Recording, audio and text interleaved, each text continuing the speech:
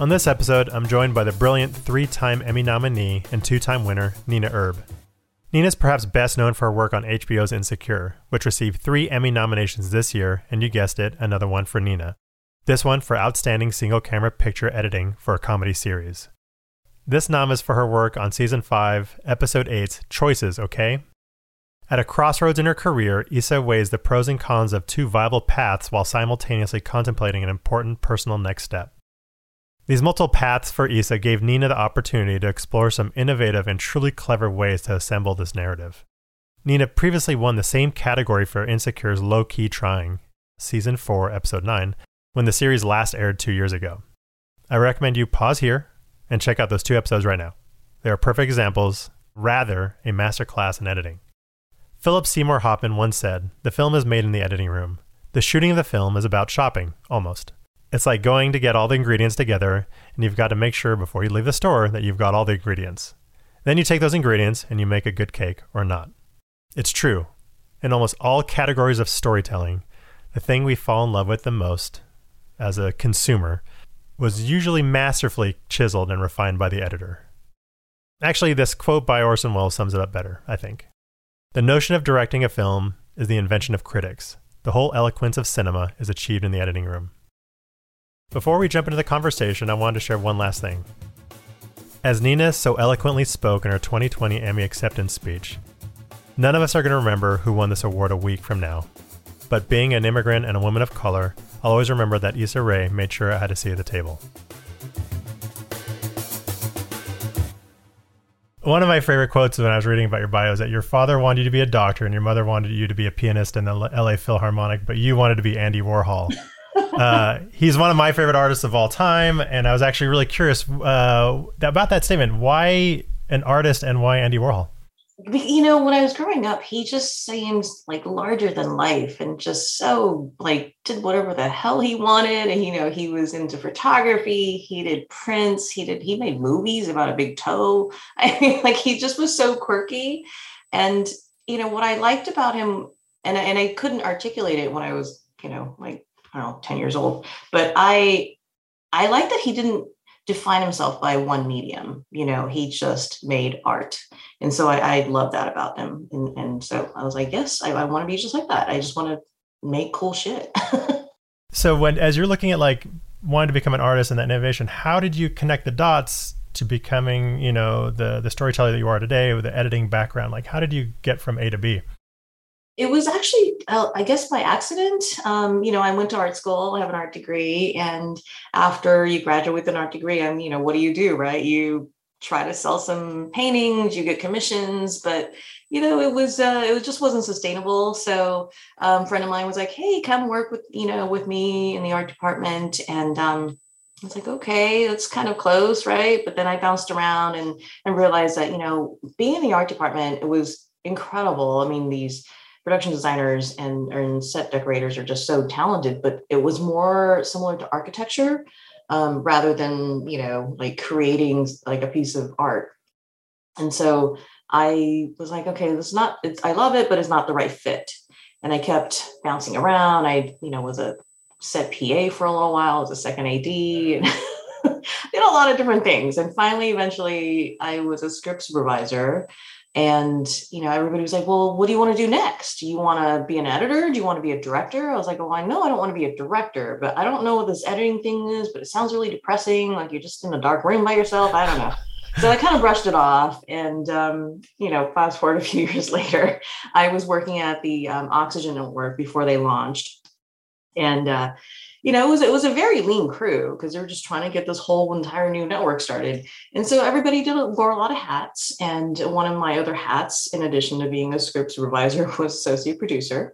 And I got to work with an editor. And that was when I realized, wow, editing is not anything like I ever imagined. I mean, it was so incredibly creative. You can craft these stories, you can shape characters, you can change a tone if you want, you know. And yeah, the editor I was working with just really completely blew my mind. And once I saw, you know, the creativity and the power that you have as an editor in, you know, just the creation of the story, it was like, sign me up, I'm done. You know, that was it. Like I have found what I was meant to do. your career is interesting. You've done scripted and you've done unscripted. Do you have a preferred bucket, or do you like playing in both? Oh, I am lucky that I can play in both, but I think I much preferred being in the scripted genre. It seems very collaborative, and I assume that from your time on Insecure, like working there, like, can you tell me a little bit about how that project how that came to you, and what your initial thoughts were when it did, and what the collaboration process was like?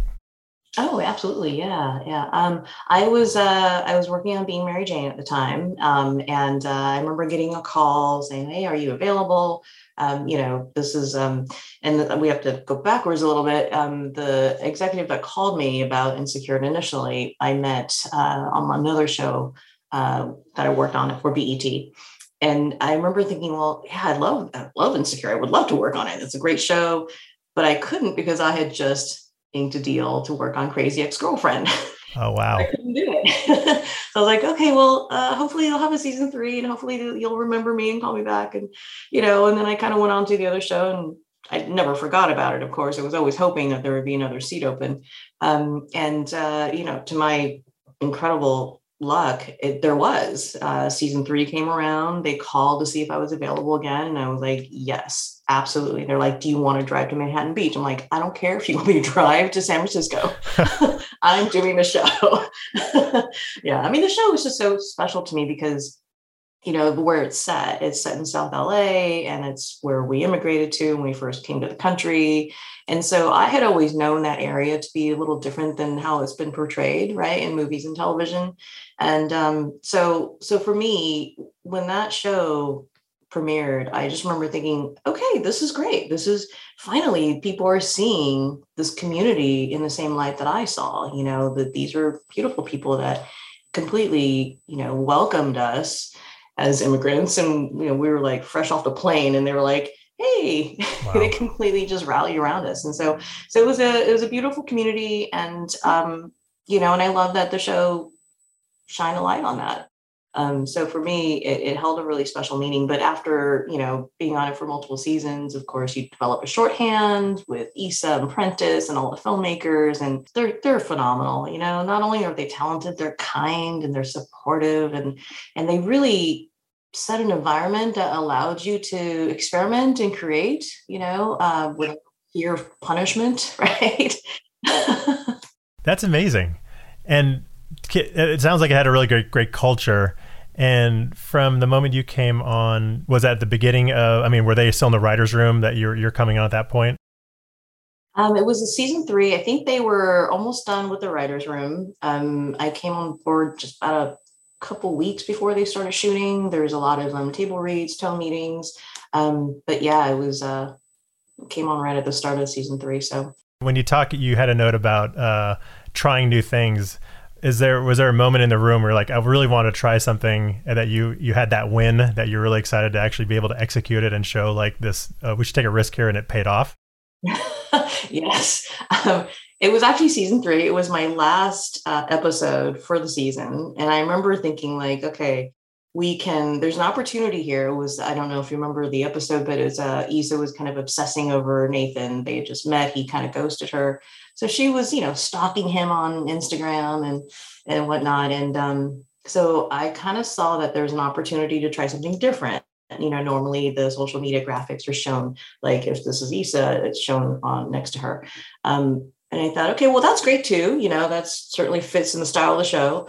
But what if we did it so that we put you, the viewer, in her position, in her point of view, so that you can see the whole, like, it was wild. Like I had explained this idea to my assistant editor, who like shockingly didn't kick me out of her bay. She was like, okay, I'll try this.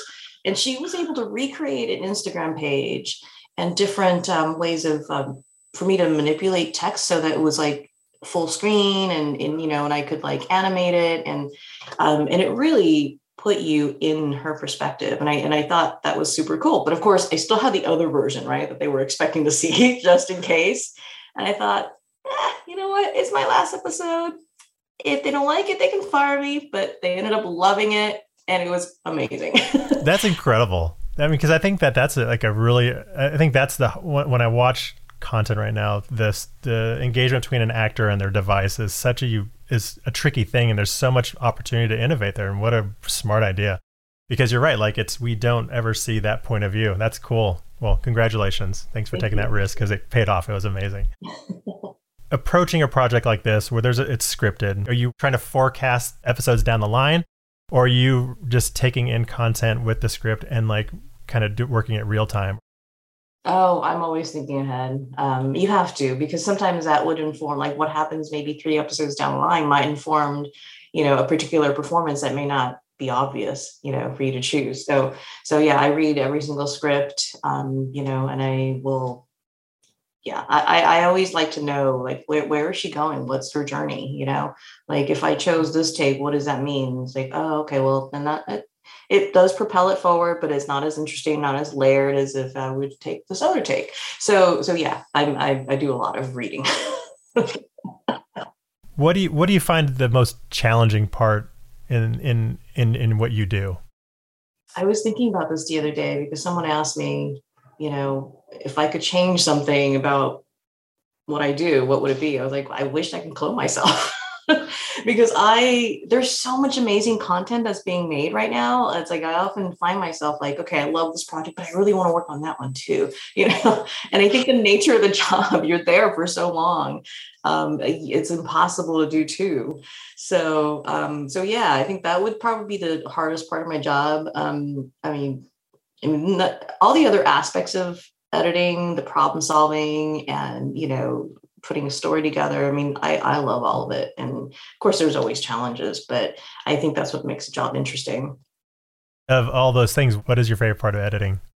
I think it's the exploration during the dailies phase, finding little nuggets that could really, make a scene amazing. And then I love the collaboration with the directors and producers afterwards. Like working really hard with them to kind of like elevate the episode or the movie. And I just love all of it. It sounds so silly, but I do. No, I totally, I get it. I absolutely get it. Is there, in the last 5 years, has there been a moment, and this is, I think that every area that I've worked, that moment where like you don't have something that you need for a scene and you have to cheat it? Do you have something that comes to mind of like overcoming that hurdle? Yes, all the time. This is not an exact, not a direct example, but similar. In the Emmy-nominated episode, there is a scene, the Mir Issa scene, where our director, Kevin Bray, mad genius that he is, he came up with this idea of shooting this in a way that's never been done before. So it was done as a oneer, both for Mir Issa and real Issa. So they would cross back and forth, but it's a oneer, so you can't ever cut away to anything.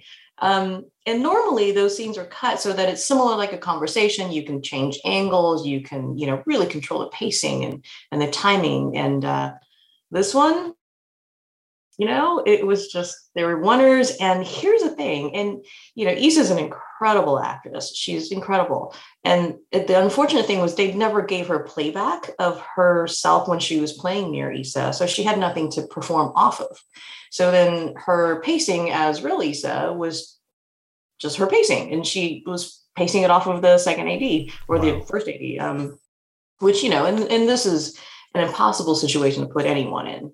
And so, of course, the performances would never line up. They would either be talking at the same time if you stack them up, or not talking, not responding for a very long time. So it never worked. But I just kind of sat there and looked at it for a really long time and thought, okay, I'm going to try something crazy here. So I picked the take I wanted for both. Didn't matter if they matched up or not. I comped them together. And then what I did was I would find places where either Mir Issa or real Issa would stop or pause long enough for me to either slow her way down and then speed her way back up so that she can respond to the other Issa. And the end result was that it looked like they were both talking to each other in real time when they were not at all. And if you look at the scene, you can't tell, which is kind of that's crazy. Wow, that is insane. And what a great solution. I'm sure that had to be wildly meticulous. I can't imagine what that was like. It was, yeah. I remember I did it. I showed it to Kevin and he was like, great, it worked. And I'm thinking, "Ah, you don't know what it took though." But I didn't say anything. And then he was like, okay, cool. And then it went to the producers and the whole time I'm holding my breath, like, please don't give me no, please don't give me no, because I don't know how I'm going to address it. And they didn't give me no. And then it went to the studio and I was like, please don't give me no, please don't give me no.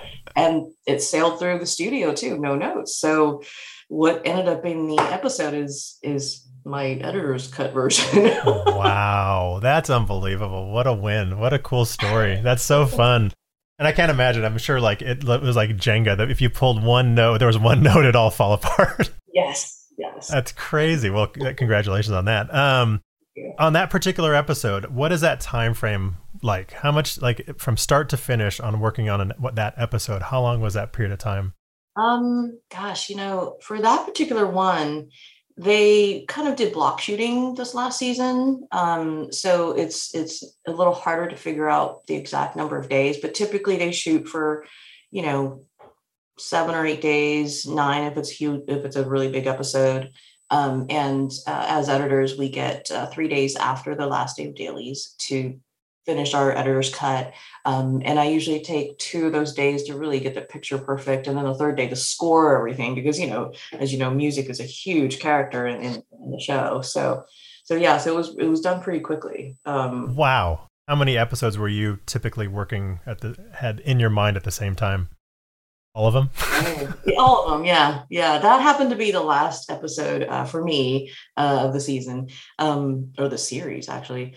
But usually, the first one is always great because you have all the time in the world. Is you just have one, and then the second one starts to get a little like, oh, great. So now I have to balance your notes on one episode, you're starting dailies on another, and then another one comes in. So you're in different phases of notes on 2 episodes now, and dailies on a third. So it just keeps, kind of snowballing. I mean, sometimes you can have 4 episodes just all open, and you got to keep it straight.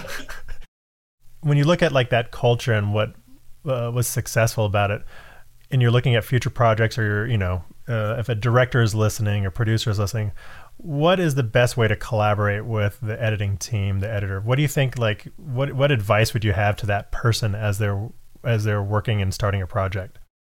Talk to the editor before you start shooting. Go through the script with them, go through your shot list if you're comfortable sharing that, because sometimes they can really help you avoid a pitfall. And I would just say have an open line of communication. When I meet a director I haven't worked with on a series, I always introduce myself, give them my information, and say, hey, if there's anything that you're concerned about after a day of shooting, give me a call, let me know. And I can make sure I cut that scene for you first in the morning, and then we can talk about it, look at it, and see if you need to reshoot or pick anything up. And so I think, open line of communication is very important. And and I think, when you're working together, it works best if, again, it's a collaboration. So just communicate.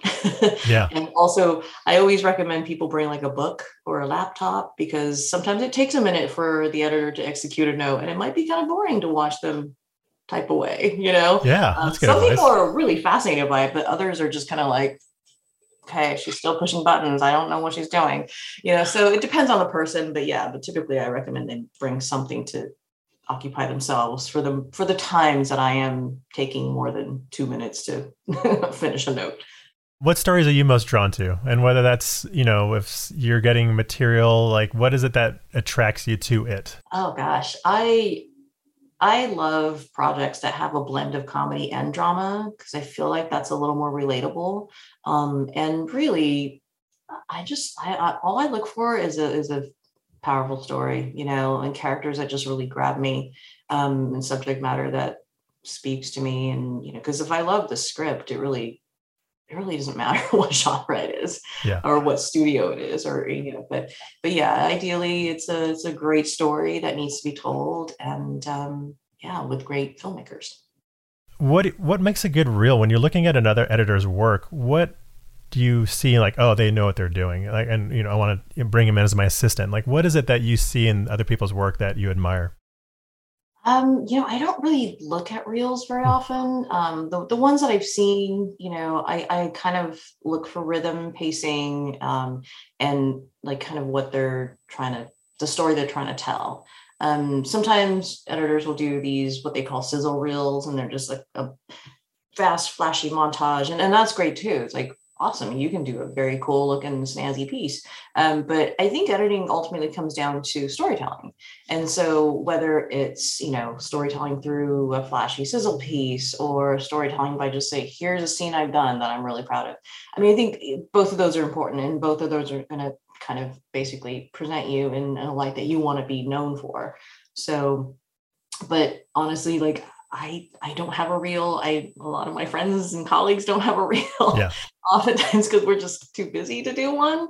And I always tell people starting out, like, I would spend more time networking, trying to build your own tribe, if you will, meet people at industry events, and like spend more time fostering friendships versus, doing a reel. Because I think the experienced editors know, like, the final product, it's rare when something is like a pure editor's cut, like the Mira Issa scene. I mean, usually there's notes and notes, and and yes, it's your Right. interpretation of the notes, and so that's very much something that magic sauce that you put in yourself. But yeah, the end product is rarely a pure example of what you can deliver. When you're watching something, series or features recently in the last couple months, has there been a scene that you saw that you just were just admired as from an editing point of view? Something that you're like, well, that was special? Oh my gosh, yes. I recently, and I'm a little late to the party, but I recently watched the movie Pig. Mhm. I don't know if you've seen it, but it's just so beautiful and heartbreaking. And I remember the dinner scene after, Nick Cage and Amir, I think is the character's name, the son. They cooked dinner for the father, who was like this like hard ass, and the taste of the food like brought them all back to the moment when they were all happy and when they ate at his restaurant. And it just, I mean, it was, I don't know if that was meant to make me cry, but I just like completely broke down because it was so simply done and so elegant, and it got the point across without a lot of crazy cutting. And I appreciate that. So that was amazing. I thought that was phenomenal. What advice would you give yourself going back to your first year in this industry? What advice would you tell yourself then? Oh gosh, if I knew immediately that I wanted to edit out of college, I would tell myself to look at the America Cinema Editors Internship Program.